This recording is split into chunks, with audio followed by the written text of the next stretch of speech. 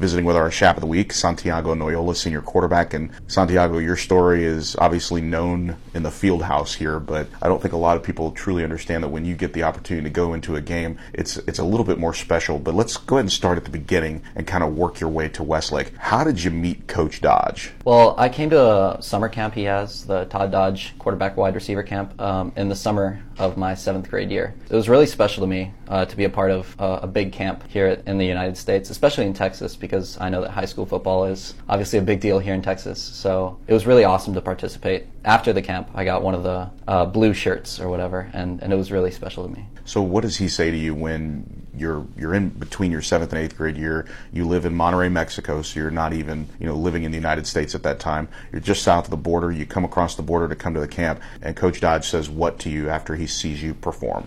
I talked to him about possibly moving to Texas to play high school football, and I talked to him about moving to Westlake, and he said he would be glad to have me join the program. And that was really inspiring to me, and was a big reason we decided to make the move.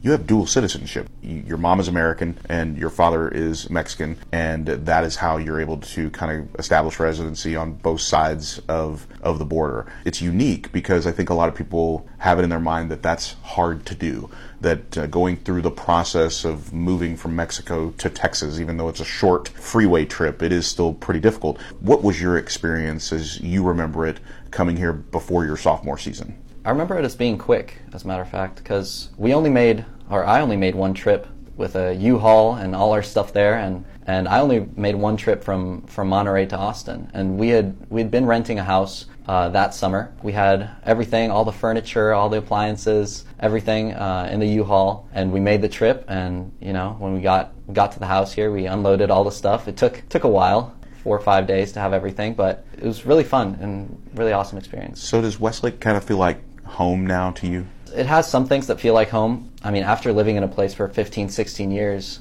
it still feels a little bit foreign to me.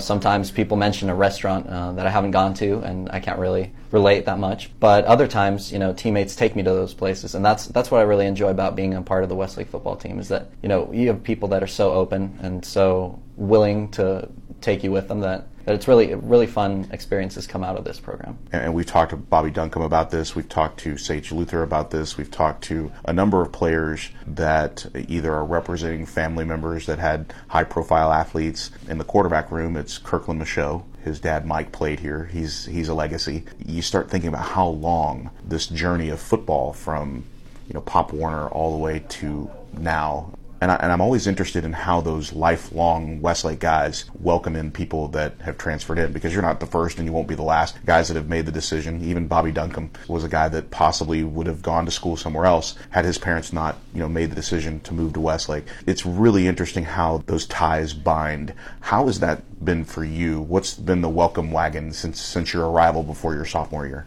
I noticed how tight-knit the Westlake group is, and you have families that live here their whole lives. For example, like the Mangum family. I mean, his dad was a quarterback here, and his brother played here, and he plays here, and he broke the receiving record. So, it's like a storybook family, and that's really incredible, because I've loved football for my whole life, basically, and it's really cool to be a part of one of those storybook programs. On the topic of how they include me, they include everybody. Really, Kirkland and Mason and Coker and all those guys that have grown up here, they're really inclusive. They really care about all the teammates that they have. Senior night was a special night because, when you get into the game, that means things have gone well. Coach Dodge says this pretty much every week. If you ever want to know how valued the attack team players are, or how valued the entire roster is, the 2s and the 3s, as he would put it, watch when one of them makes a play late in a game. Watch one of them when they get a first down or make a catch or return a punt. The starters are going absolutely crazy.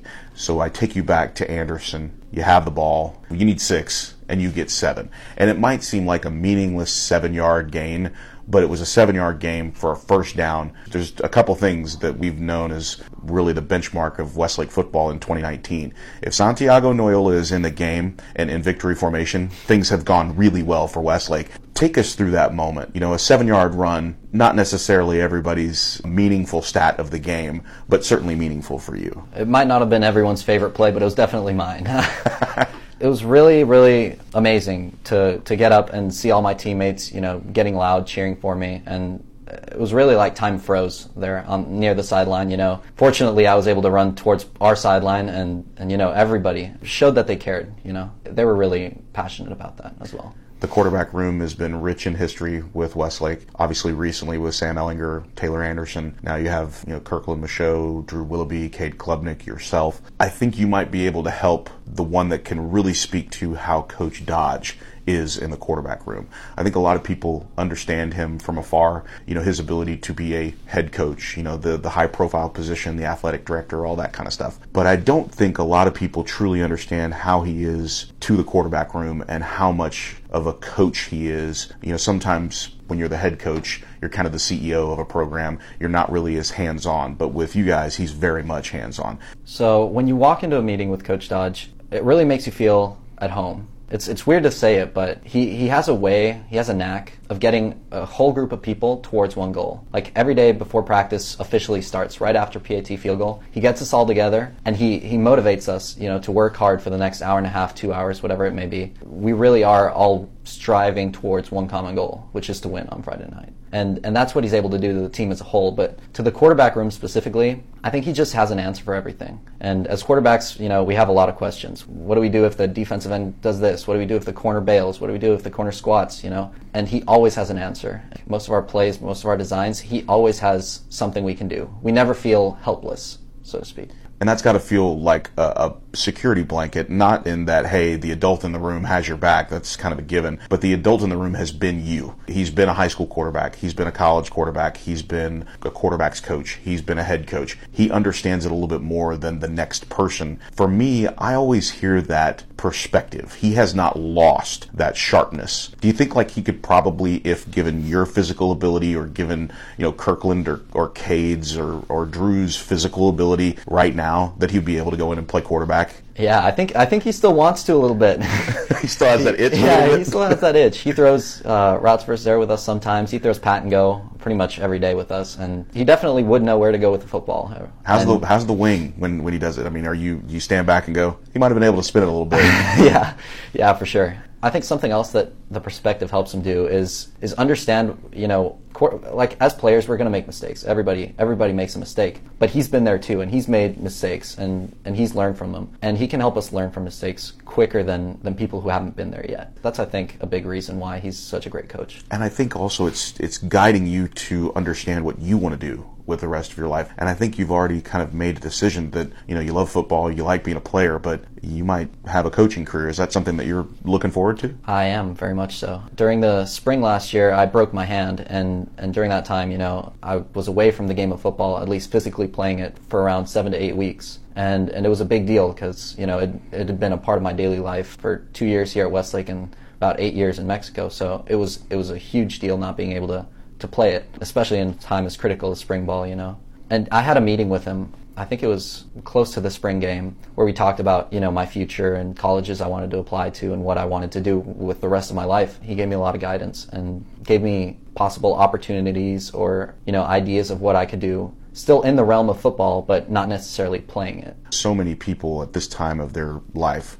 being a senior in high school, you're applying to colleges, you have this expectation that you know exactly what you want to do, and the truth of the matter is, you really don't. You don't know what is going to excite you 2 to 3 years from now. You have no idea where your passion's going to be. But finding football from Monterrey, Mexico, to Austin, Texas, to Westlake, if I'm looking at a college transcript and Westlake football is on that transcript, whether it's an application, any essay that you might turn in, I'm automatically changing my opinion of this applicant. I'm already have got this idea. Does it feel like sometimes that Westlake football could be an entry into a resume at some point as far as what you've learned, not only here at the school, obviously, in the classroom, but in this program as far as it preparing you for life after high school? Definitely. I think Westlake teaches kids, young adults, several of the values that you need to lead a successful adult life. Unselfishness is a big part of the Westlake football program, and it doesn't get talked about a lot because everyone wants to talk about all the showy players and stuff, but it really comes down to people caring for a goal over themselves and their own personal success. As we talk to Santiago Noyola, Chap of the Week, quarterback for the Westlake Chaparrals, How do you get ready for a game mentally? You know, preparing yourself, obviously your job is a little bit different than the other quarterbacks. How do you prepare yourself for Friday night? I care a lot about other people during game day because, you know, I know my role, but I want other people to be successful, because if my teammates are successful, then that means that we are successful as a team. So I check up on teammates, check up on the quarterback room, make sure everyone's focused. It doesn't happen often, but if anyone has a question about stuff, I'm there to answer it. I just try to be positive with everyone in the locker room, make sure they're ready to play.